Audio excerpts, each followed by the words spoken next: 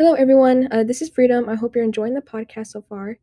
Um, I would like to share with you guys a project that my FCCLA team and I came up with, and it's called The Box. The Box contains feminine hygiene products such as pad, tampons, etc., and that will be given to teachers who are willing to keep a box in their desk so girls don't have to go all the way down to the nurse in case it's an emergency.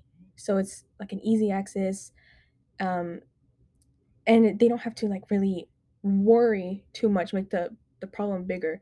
So for those of you who are willing, this is for the teachers, by the way, teachers and staff.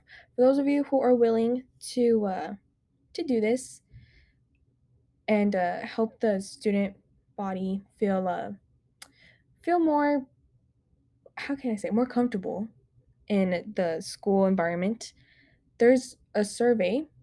I am not sure if it has been sent out yet, but there's going to be a survey, and I would really appreciate it. And my team and I would really appreciate it if you filled out that survey saying that you would be more than happy to have a box in your desk. So thank you so much, and continue with the podcast.